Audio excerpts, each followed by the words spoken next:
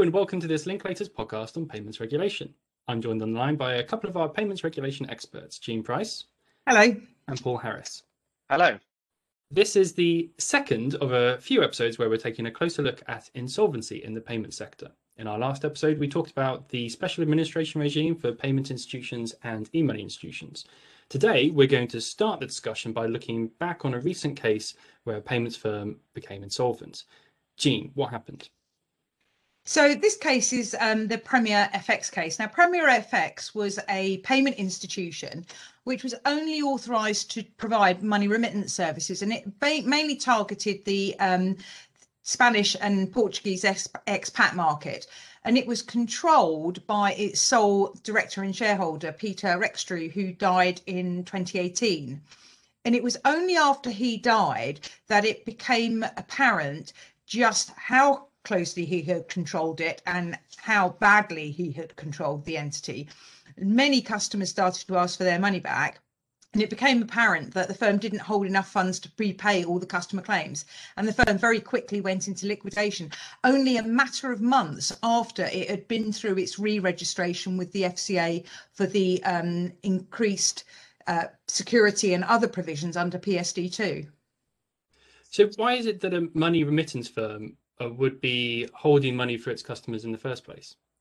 Well, that was what I was really interested about when I heard that it had gone bust, because some customers apparently lost their life savings. And you would think, well, why were life savings going through a money remitter? I mean, there might have been one or two who were caught because, you know, they'd got sale proceeds for a property purchase or property sale going through, but a lot of people were caught. And of course, what came to light during the investigation is that the truth behind the business was somewhat different from what it had permissions to do.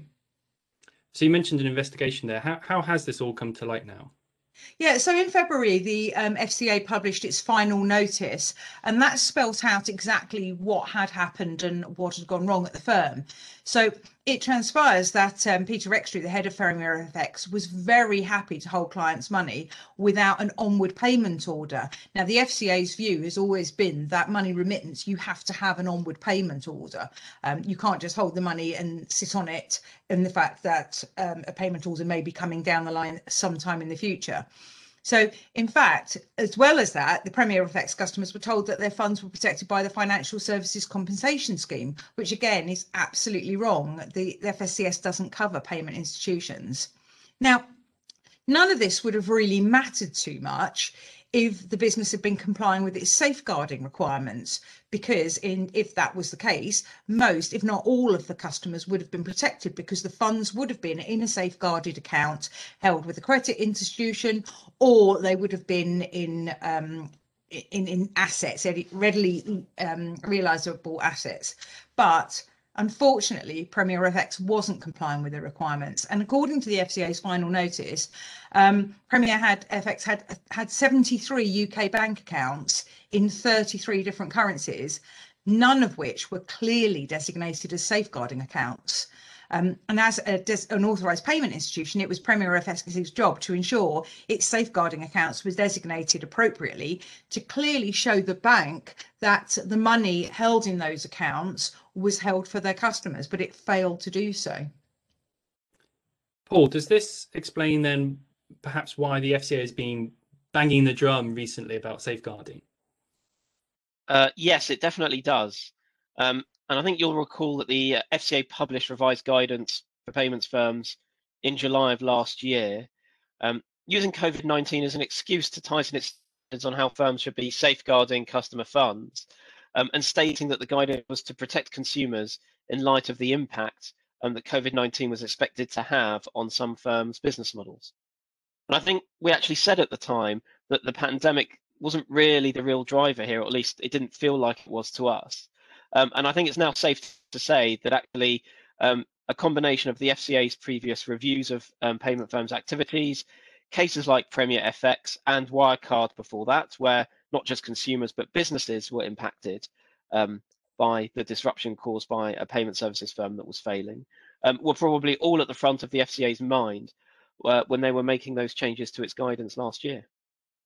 Could you remind us then, what is the FCA's position on safeguarding? Sure, yes. Well, at a high level, the FCA says that safeguarding customer funds provides essential consumer protection in the event of a payment firm's insolvency. And it's hard to disagree with that. It kind of does what it says on the tin. If customer funds are treated in the way required by the relevant rules, then they ought to be safeguarded against the claims of other creditors in the event of a payment institution's insolvency, and are therefore protected for the pure benefit of the payment service institution's customers. However, that's the theory. According to the FCA, the reality is probably a little bit different. The FCA conducted a review a few years back into safeguarding arrangements and found that there were significant shortcomings across a range of matters, including firms not even understanding when the duty to safeguard funds actually began, to when funds are deemed to be relevant funds, and therefore when they need to actually be segregated, onto delays in segregation, and issues with reconciliations to ensure that the correct amount of funds are being held in the safeguarded account at any one time. And off the back of that, one of the key changes that the FCA has now introduced is to require firms to actually get an acknowledgement in writing from their bank or other custodian, confirming that that bank or custodian has no interest in or recourse against or right over the relevant funds in the safeguarding account. And you can see how helpful that would actually have been in the case that Jean was talking about, if Premier FX had chosen to comply, of course, because that acknowledgement letter from the bank should be able to demonstrate and be the key piece of evidence that would suggest that it's only the payment service institution's customers that have a right to those funds in that account. And that, of course, brings us back to your favorite topic, I know, which is trusts. Oh, I do enjoy a bit of chat about trusts. And we have talked about this on previous occasions. So as much as I would love to, I'm not going to go into all of the background again. But I do think it's worth reiterating the FCA's approach on this has not changed. It still considers that payments and e-money firms using the segregation method act as trustees of their customers' funds. They say that this is consistent with both the purpose and the wording of the relevant legislation, both of which, according to the FCA, indicate customer ownership. And until someone decides to challenge this position, I think it's clear that actually there being a statutory trust, as far as the FCA is concerned, will form an important pillar of their supervision of safeguarded funds. Indeed, Paul, and you know I do love a bit of case law. And so it's interesting in the FCA guidance, they specifically mentioned the super capital case last year. And that was an insolvency court case. But in that one, and this was payment institution, the court found that all the characteristics for a statutory trust being in existence were present. Now, while that finding was in relation to the PSRs 2017, the FCA has confirmed that it expects the same reasoning to be applied to safeguarding provisions in the electronic money regulations, a conclusion which we know several electronic money issuers have an issue with. Thanks, Jean. So the statutory trust point remains to be fully tested, and we'll see what happens with future cases. But in the meantime, I suppose the question is, what else is the FCA trying to do to avoid incidents like Premier FX happening again? Well, as I say, the rules are only as good as people following them. And we know that in the Premier FX case, a lot was going wrong, aside from issues with safeguarding. But it's quite interesting to see what the FCA has done now. And there's a little bit, I mean, I was always cynical and said this was backdoor regulation back last year when it was put in under the auspices of coronavirus. What's really interesting now is what the commentary relates to on annual audits. So one thing they're asking payments firms to do is to arrange annual audits specifically of compliance of the safeguarding requirements. Now, under the legislation, it's only required for people who have to do audits under the Companies Act 2006. So that's not every payments institution by a long stretch, but hidden away in the guidance, it says they expect every firm to do it.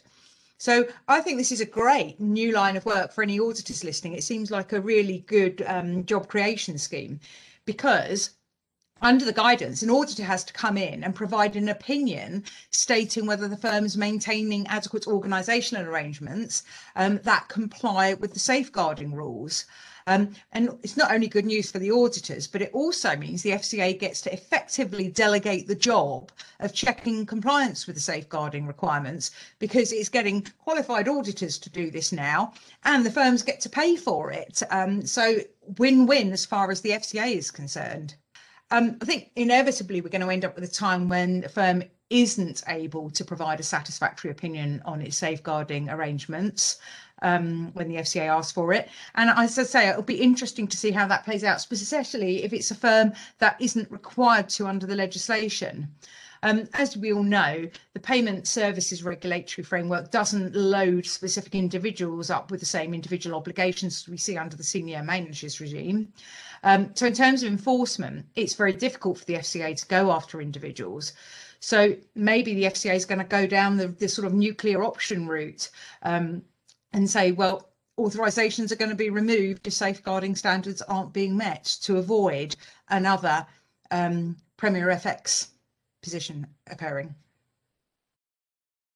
Thank you very much, Jean and Paul. And there is a summary of the FCA's final notice on the Premier FX case on the Linklaters Knowledge portal.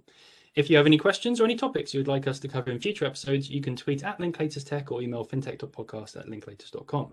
Until next time, thank you for listening and goodbye.